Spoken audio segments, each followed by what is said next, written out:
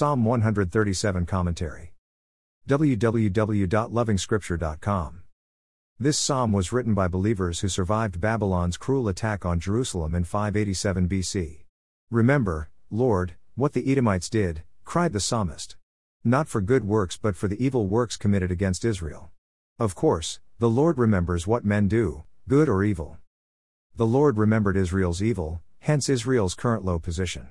Edom should have her own punishment, Babylon, too. Rather than contradicting the New Testament's position on forgiveness and revenge, the last section of Psalm 137 is looking at God's justice system in general. No one escapes it. This can be interesting. The tools used to punish Israel, Babylon, and Edom, will also have their own day in court. For being a good whip in God's hands for Israel's back?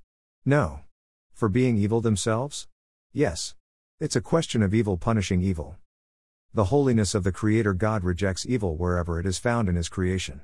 The psalmist is expressing God's anger at evil. If the holiness within the saint cannot replicate God's anger at evil, you want to ask if it exists at all. It should therefore be expected for the saint to experience rage and discomfort because of evil in the world. Equally normal should be a longing for Jerusalem, a place of God's dwelling.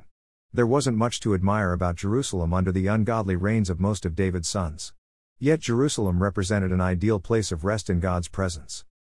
Indeed, how can we sing a song to the Lord in a foreign land? These are moments when words fail, your mind shuts down involuntarily. What are we doing here? What has brought us to this point? The believing survivors probably had sleepless nights pondering these questions in the light of God's eternal love and care. Ungodliness was about them and not we. Punishment was about we and not just them. Believers can only pray for relief when the Lord swings His axe in anger against ungodliness. Does it mean righteousness, albeit by very few in Jerusalem, couldn't help?